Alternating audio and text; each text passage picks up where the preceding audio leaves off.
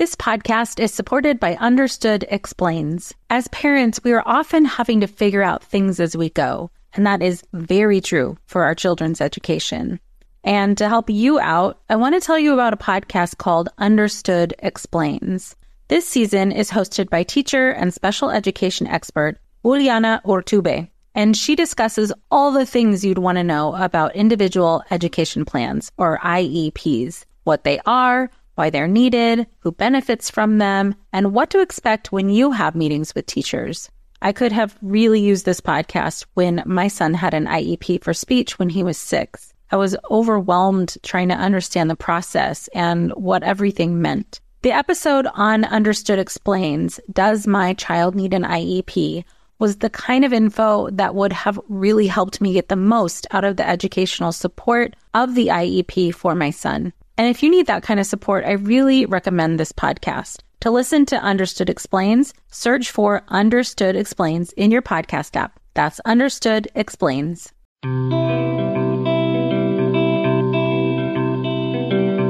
Welcome to Mom in Mind, a podcast about maternal mental health from conception, pregnancy, to birth and postpartum. Real stories from moms and family members who've made it from struggling to wellness, and interviews with experts and advocates who work for moms and families to get the help they need. We discuss very real struggles that can sometimes be hard to hear, but these are stories that need to be told so that moms and families can know that healing is possible. This podcast is meant to offer information and awareness and is not a replacement for treatment by a professional or professional training. Thank you for being with us today. Welcome back to Mom in Mind. I'm your host, Dr. Kat.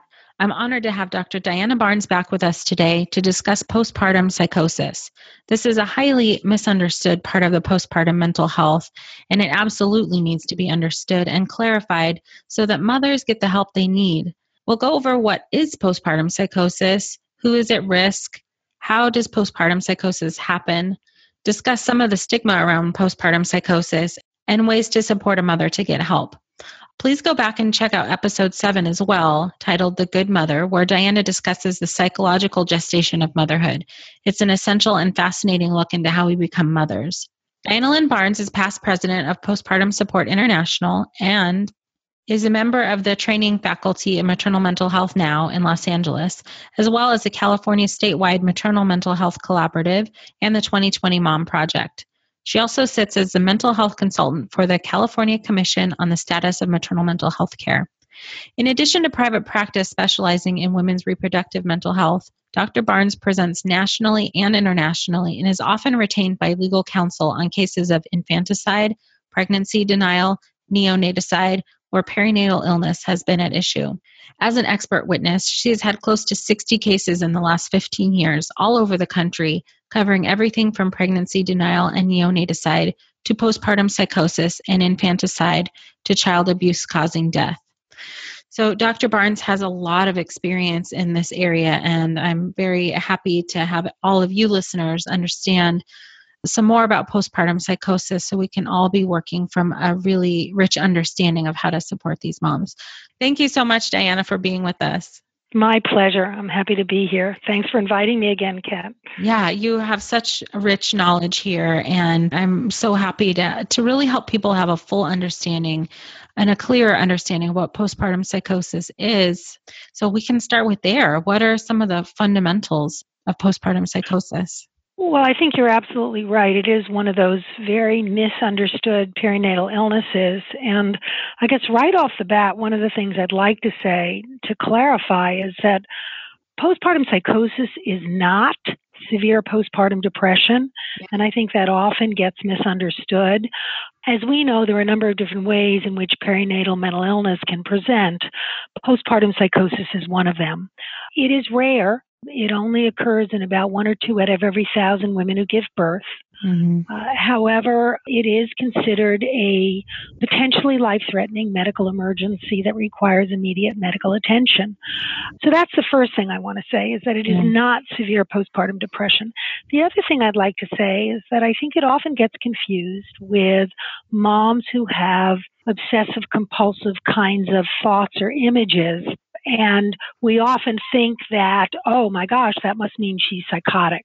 So I think that's another area that perhaps we want to clarify, is that when mothers are having these kinds of intruding, ruminating thoughts and images, those moms who have more of what we would call probably an obsessive compulsive kind of presentation of postpartum depression are going to be really kind of horrified by their thoughts, as we know. In many cases, very embarrassed and ashamed, probably don't even want to talk about them because they're afraid their babies are going to be taken away from them. Right. And then what they do as a way of managing these thoughts is that they devise very intricate strategies to avoid what they believe is inevitable. So if I'm afraid I'm going to drop my baby, I'm probably going to stop holding my baby. Well, when we look at moms who have postpartum psychosis, they don't really kind of recognize, once they get really into the illness, they don't really recognize that there is something, I guess, a little off about how they're thinking about things. It starts to become part of this altered reality. So I wanted to kind of clarify, I think, what are two very often misunderstood points. The other thing about postpartum psychosis is that, traditionally, we kind of thought of it as, moms have these voices that they hear and they have these really, really odd beliefs. And that's what postpartum psychosis looks like. And as we're starting to research it and understand it more and more, many of the contemporary studies are really understanding that it has a very atypical presentation to it. It kind of looks like a combination of a number of different mood disorders. So some of the things that we see, in addition to hallucinations and or delusions, some of the things that we see in a psychotic episode, and certainly that I have seen in my 15 years of experience working particularly in the criminal justice system with these moms, is things like memory loss, dissociative symptoms, what we call depersonalization, where there's this kind of split between the body and the mind, and we kind of become the observer rather than the participant in our own actions. The literature talks about a tremendous amount of cognitive confusion and disorganization, insomnia, agitation, dramatically fluctuating moods from real highs to, profound lows. In fact, we kind of conceptualize postpartum psychosis as a kind of a manic episode.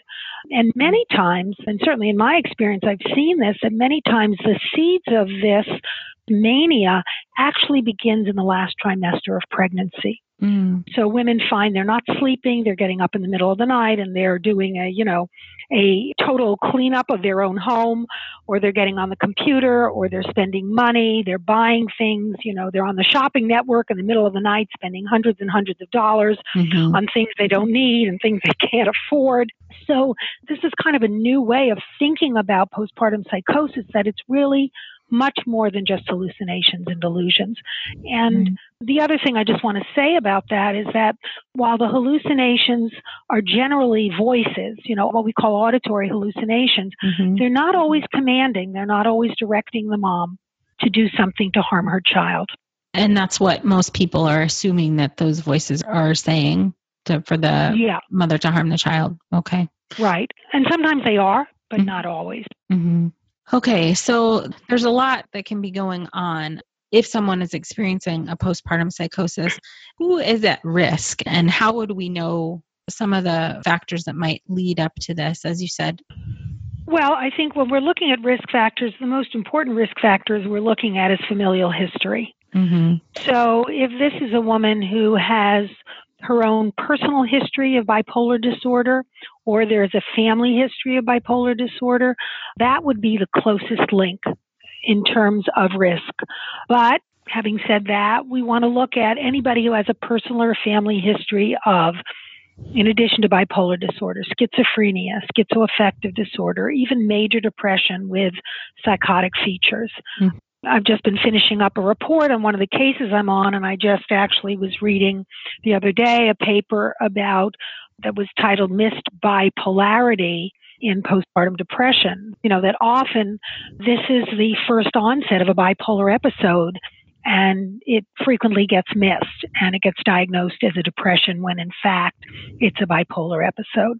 if someone has bipolar disorder, that doesn't necessarily mean they're going to have a psychotic episode. Mm-hmm. And I think it's important when we talk about risk that we understand that risk doesn't mean cause and effect.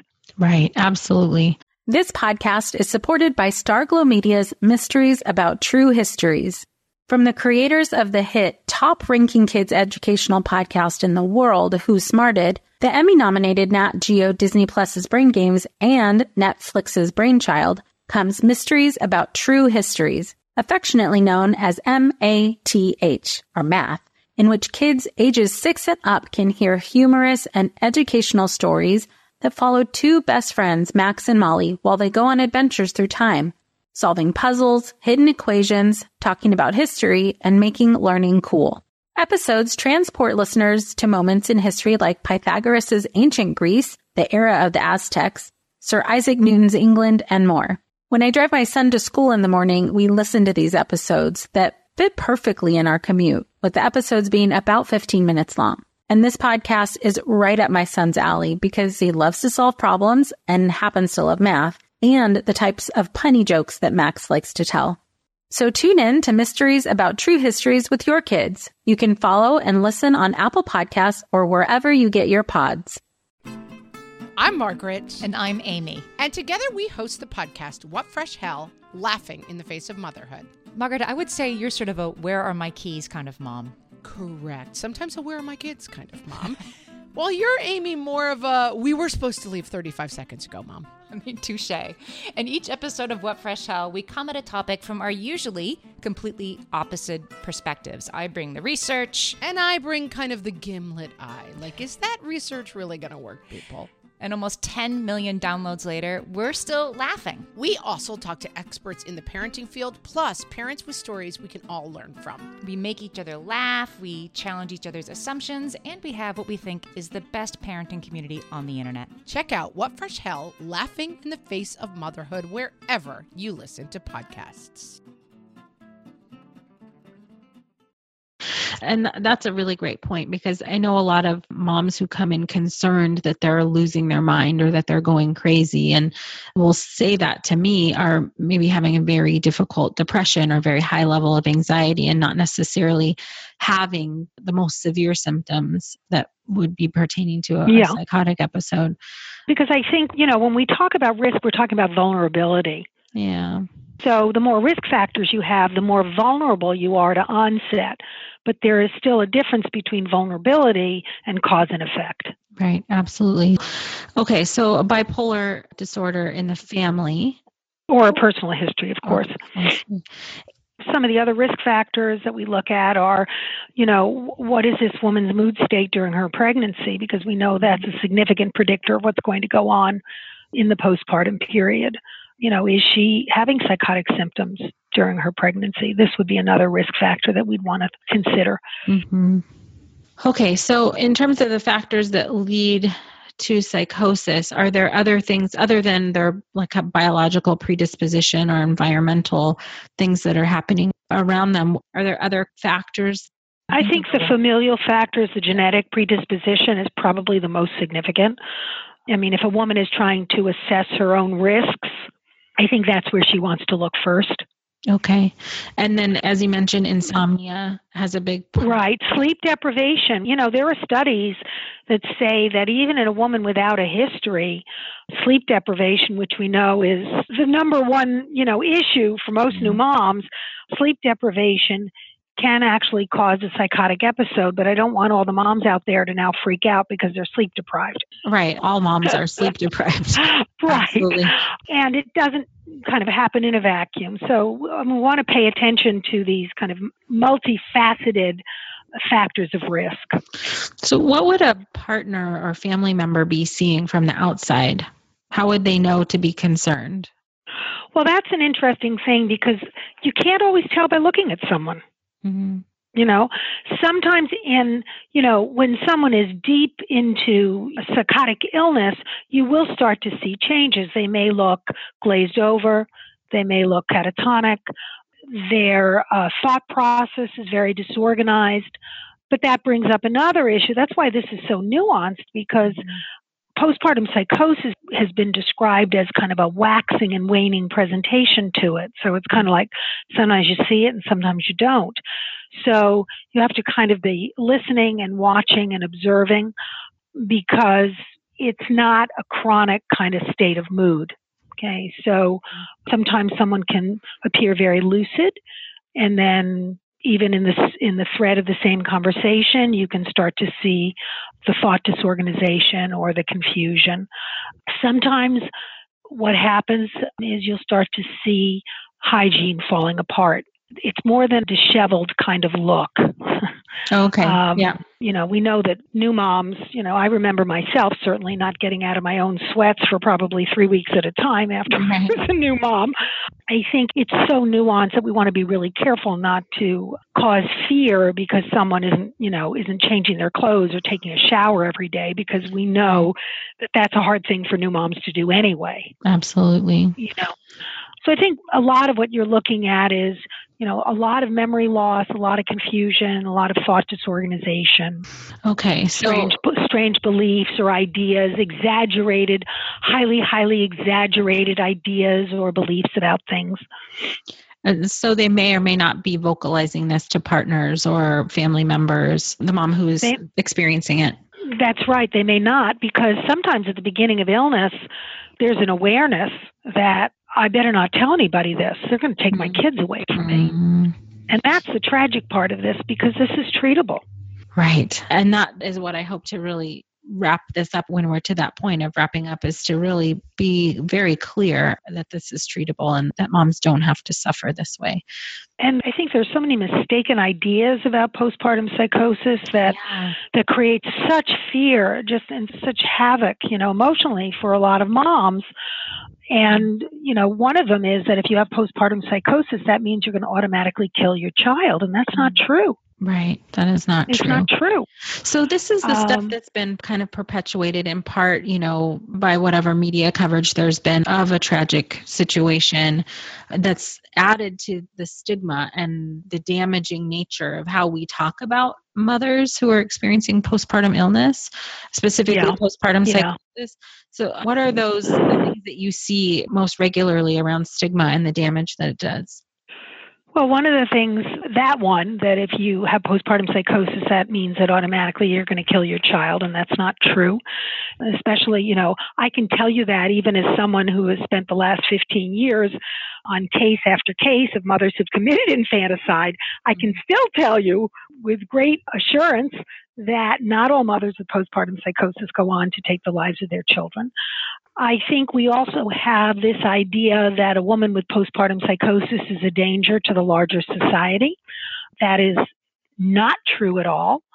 When we're looking at mothers who potentially, may be a danger, it exists within the relationship between mother and child. Okay? It does not go outside the boundaries of that. And the other, I think, stigma is once psychotic, always psychotic. Right, which is not true. Which is not true. Right, which is not totally true. As you said before, treatable. Moms do get better with the right treatment. Right. And I think we have to recognize that when a woman has postpartum psychosis, it is the psychosis which is the culprit here, not the woman. Yes. It's the psychosis that's to blame, not the woman herself, because she is also a victim of a very insidious illness. Absolutely. And when we do see things in the online or in the media or on the news, a lot of the backlash or whatnot is like, how could she do this? Who would do this to their child? What mother would do this to their family? But what you're saying, and I'd like to make it very clear, is that she's not doing this. Her illness has done this. Absolutely. It's reminding me that, many, many years ago, probably dating back to 2001, when the story of Andrea Yates came into the forefront, I was interviewed for one of our local newspapers, I think it was the LA Times, and the reporter, his last question to me was, well, how can a woman in her right mind, do a thing like that? Right. And I said, well, that's the point. She's not. Right. Absolutely not in her right mind.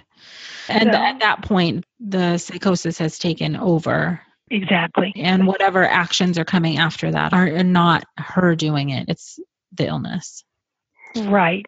And, the other thing about, at least certainly in my experience working with the special population of women who have committed infanticide, we're accustomed to thinking about it in those terms as though the baby is evil or the baby is, or Satan is going to get the baby, but that's not always the case.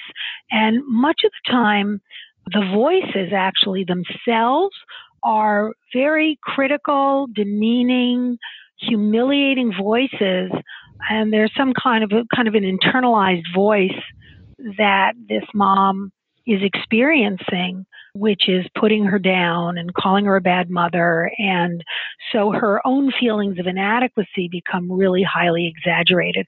And we know even in postpartum depression, we know that feelings of inadequacy are one of the things that we see very frequently in moms. Absolutely. We feel so bad about ourselves. So this also makes me think of people who have had really difficult times in their lives, traumatic events or things that have happened that have maybe added to those kinds of thoughts about themselves. How does that impact a mom with postpartum psychosis? Well, certainly, for all of us, we are shaped by our experiences. It informs our thinking. It informs our thinking about ourselves. It organizes us in terms of how we see ourselves in relation to the rest of the world.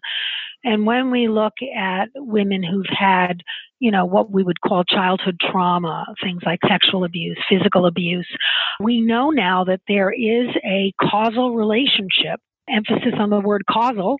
There is a causal relationship, causal connection between childhood trauma and later mental illness, including psychosis, because early trauma actually affects brain development.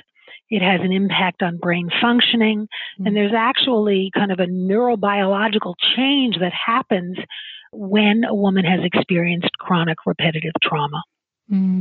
So when we as professionals are sitting down with a mom, that's something that we are really needing to pay attention to, understanding as much of a history as possible to see what all is compounding and affecting her in her perinatal period.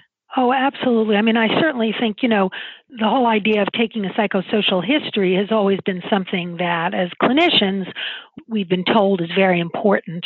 Mm-hmm. But we've been told that it's important in kind of a general kind of a way. Mm. But I think as we see more and more kind of this trauma-informed perspective, we're now recognizing that when someone has trauma, it's really a significant piece of how they function in the world. Right. Their own feeling of safety. I mean, we know if we kind of were to look at this from an attachment perspective, we know that the first years of life, particularly infancy, is learning about, trust. Can I trust the people in this world to take care of me and to protect me? Is the world a safe place? Am I safe in the world? And when you have a history of trauma, like many of the women that I've sat with, there is no sense of safety. There is no sense that I can trust other people around to be available to me, to protect me, to take care of me. And we take that kind of emotional template, we take that with us through our lives. Right. So even in other situations, after we have children that may be safe, we may not perceive it as safe because it's not the framework from which we operate. Absolutely. So for moms who are listening who have a trauma that they're aware of and know about, then this would be something to pay very close attention to and seek out support or therapy or whatever works for them in terms of kind of mitigating any stressors that may be impacting them in pregnancy and birth and postpartum. Hey there, I'm Debbie Reber, the founder of Tilt Parenting and the author of the book Differently Wired. The mission of Tilt is to change the way neurodivergence, whether that's having a learning disability, having ADHD, being gifted, autistic, or some combination of all of the above, is perceived and experienced so differently wired kids and the parents like us raising them can truly thrive. On the Tilt Parenting podcast, I get to talk with authors, therapists, educators, and parenting experts who are committed to this mission. I ask the questions my listeners are most curious about when it comes to supporting our kids. And in turn, my guests share strategies for challenges, out-of-the-box ideas for navigating school, best practices for therapies, tips for advocating, and so many thoughtful insights on what it really takes to help our kids grow up feeling seen and respected so they can create awesome lives for themselves. I know that raising a differently wired kid can feel overwhelming and isolating, but I promise you, you are not alone, and it can feel so much better. If you're on this parenting journey, come listen to Tilt Parenting. Together, we can shift this paradigm and show up for our exceptional kids with hope, possibility, and joy. Well, hey there, busy mama. Are you looking for ways to make your life easier, your home less chaotic, and at the same time add more joy to your life? My name is Deanna Yates, and I'm the host of Wanna Be Clutter-Free, a podcast all about letting go of the stuff we don't need in our lives so that we can focus on what truly matters. Don't worry, I'm not going to tell you to throw it all away or make you feel guilty about keeping something you love, no matter how many other people don't quite understand it. But I will give you practical and, more importantly, actionable advice so that you can make progress right away. And you won't just hear it from me. There are amazing guests too. It's like having your bestie in your pocket telling you it's okay to let go of the things that are not serving you and your family in a totally non-judgmental way. So join me over on the podcast where we can work on progress over perfection for those of us that want to be clutter-free. Oh, absolutely. I mean, you made reference, and I appreciate that you made reference earlier to our last conversation about the good mother and the psychological gestation of motherhood. And I think that our history is an important piece of how we think about ourselves when we are becoming mothers and the kind of mom that we want to be. And how often do I hear, I want to be a different kind of a mom than my mom was to me? Mm-hmm. Oh, right. So not only are you learning how to be a mother, you're learning how to be a different kind of mother than one you already know. Right. And that's quite a process. And of course, we're talking now about women who've had conflicted relationships with their own mothers, who've had trauma in their own lives, who've been abandoned by their own mother. We're talking about a certain kind of population of women. Right. Who've had a lot of difficulty. And that's been shown, as what you were saying before, is the more traumatic or stressful life events that you have throughout your life, the more you are at risk during the perinatal period for depression, anxiety, OCD, PTSD, psychosis, bipolar disorder, and all of the things that can happen, but not necessarily happen.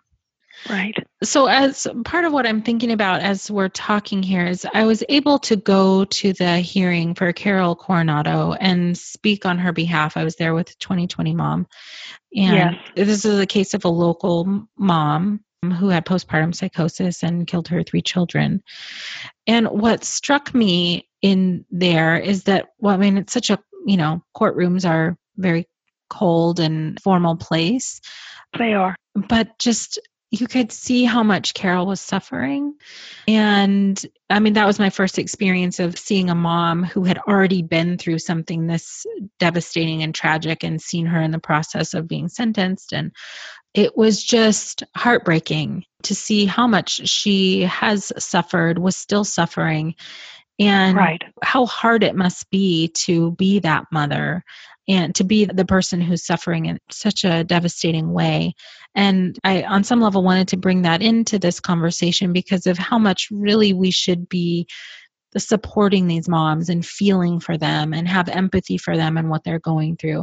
She didn't want to do what she did.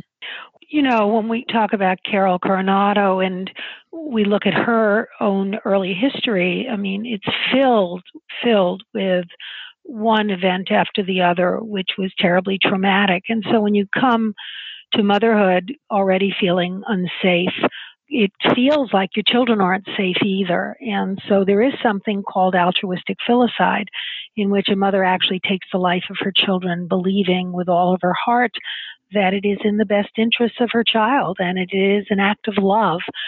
But of course, it occurs in the throes of a psychotic episode. So it's very hard for us, as working with our own rationale and logic, to really step into the mind of a psychotic woman and put our normal and ordinary understanding of things aside for a moment, in order to kind of really literally step into her mind. You talk about empathy, and really being able to understand how it is for her. It's so important. We tend to vilify the things that we don't understand and don't know. And that's actually what makes women worse. That's what makes us all feel worse, but specifically Exactly. someone who is dealing with such an intense experience. And to feel so misunderstood, and I think this is certainly one of the problems that we face in terms of moving ahead with our understanding of postpartum psychosis and the stigmas that are attached to this illness, this very serious illness, because the law looks very differently at insanity than we do in the mental health community. In the mental health community, we recognize very quickly when someone has an altered reality. But in a courtroom, in the law, in order for a woman to be deemed insane at the time of the events, she must show that she did not know that what she was doing was wrong. And so the law and mental health are constantly bumping into each other because we have such different perspectives at the way in which we look at psychotic illness. Well, it sounds like, a lot of the work that you do is trying to make sure that mental health reality is paid attention to and made a serious factor, but also sometimes the law wins out, and it's a poorly written law from what I understand. Right. And also to more and more, the whole idea, even in the courtroom, the whole idea that we have to understand where a woman came from. She didn't get into this present moment by accident. Right. And we have to really backtrack and we have to look back. And I've even kind of coined the phrase a reproductive roadmap, is that we want to look back at her reproductive history because that's going to give us a lot of information. That's going to tell us a lot. Right. So for the folks who are listening, clearly, my goal is to get across that empathy and sympathy and understanding are needed. And that's a lot of the work that you do, is going to bat for these moms in courtrooms and where they need expert witness testimony. So you've seen all of this firsthand, and it's so unique. Not a lot of people have seen what you've seen firsthand. And that's why I really think your perspective and your knowledge is so important. And I appreciate it so much. So what are the thank you. Absolutely. The take-home points, the stuff that you really wish people would understand about postpartum psychosis? I think the take-home message is, let's not be afraid of these illnesses, But believe it or not, there was a time in our history where we were so afraid of cancer that and this is in my lifetime, of course I'm dating myself now, but in my lifetime, we wouldn't tell patients that they had cancer. Wow. Okay, because it was so scary. Can you imagine? No. So we need to get to a place where we're not so scared of these illnesses, because the take-home message is they're treatable. Right. If we understand them, if we know what they look like, if we recognize them, if we identify during a pregnancy, if we assess for risk, if we pay attention to these moms and their families after they give birth, this is absolutely treatable. Right. And that's the take-home message. Well, yes, I hope that people hear you loud and clear, that this is preventable and this is treatable, and that there's help available for moms, and that they don't have to be suffering, and that the family can be a part of helping a mom feel better and get to help. Right. What's scary is not the illness. What's scary, and you used the word before, and I think it is the word, is that we vilify these moms. We vilify these moms, and that's the tragedy. And that's the tragedy. It's so sad. Okay. And that is so important to really, for everyone who's listening, moms who are not sure what's going on with them, go find a trained professional to suss this out with and get support. If you're a family member, you're concerned about someone in your family, please reach out for help, or reach out to an organization that specializes in perinatal mental health just to get guidance. There are resources available for the mom and the families, and I will list as many of those as I can in my show notes for everyone to take a look at and access to get the support that they need. Diana, thank you so much for being on with us today, and my pleasure. Really bringing all of your knowledge and compassion for these moms to the forefront. And I know you're doing such important work in the world, and I really hope everyone listening today can take away from what you've said and take it into their communities and help everyone around them be more aware. So thank you so much. Oh, my pleasure. Thanks, Kat, for having me on. By joining us today, you are part of the growing community of people who are aware and concerned for mothers and families during this beautiful and sometimes very difficult time of life. If you or someone you know is having a hard time, help is available. You can feel better. please look for resources for help at momandmind.com. Together, we can support moms and families so that no one has to deal with this alone. Thank you for listening and being a part of the Mom and Mind community.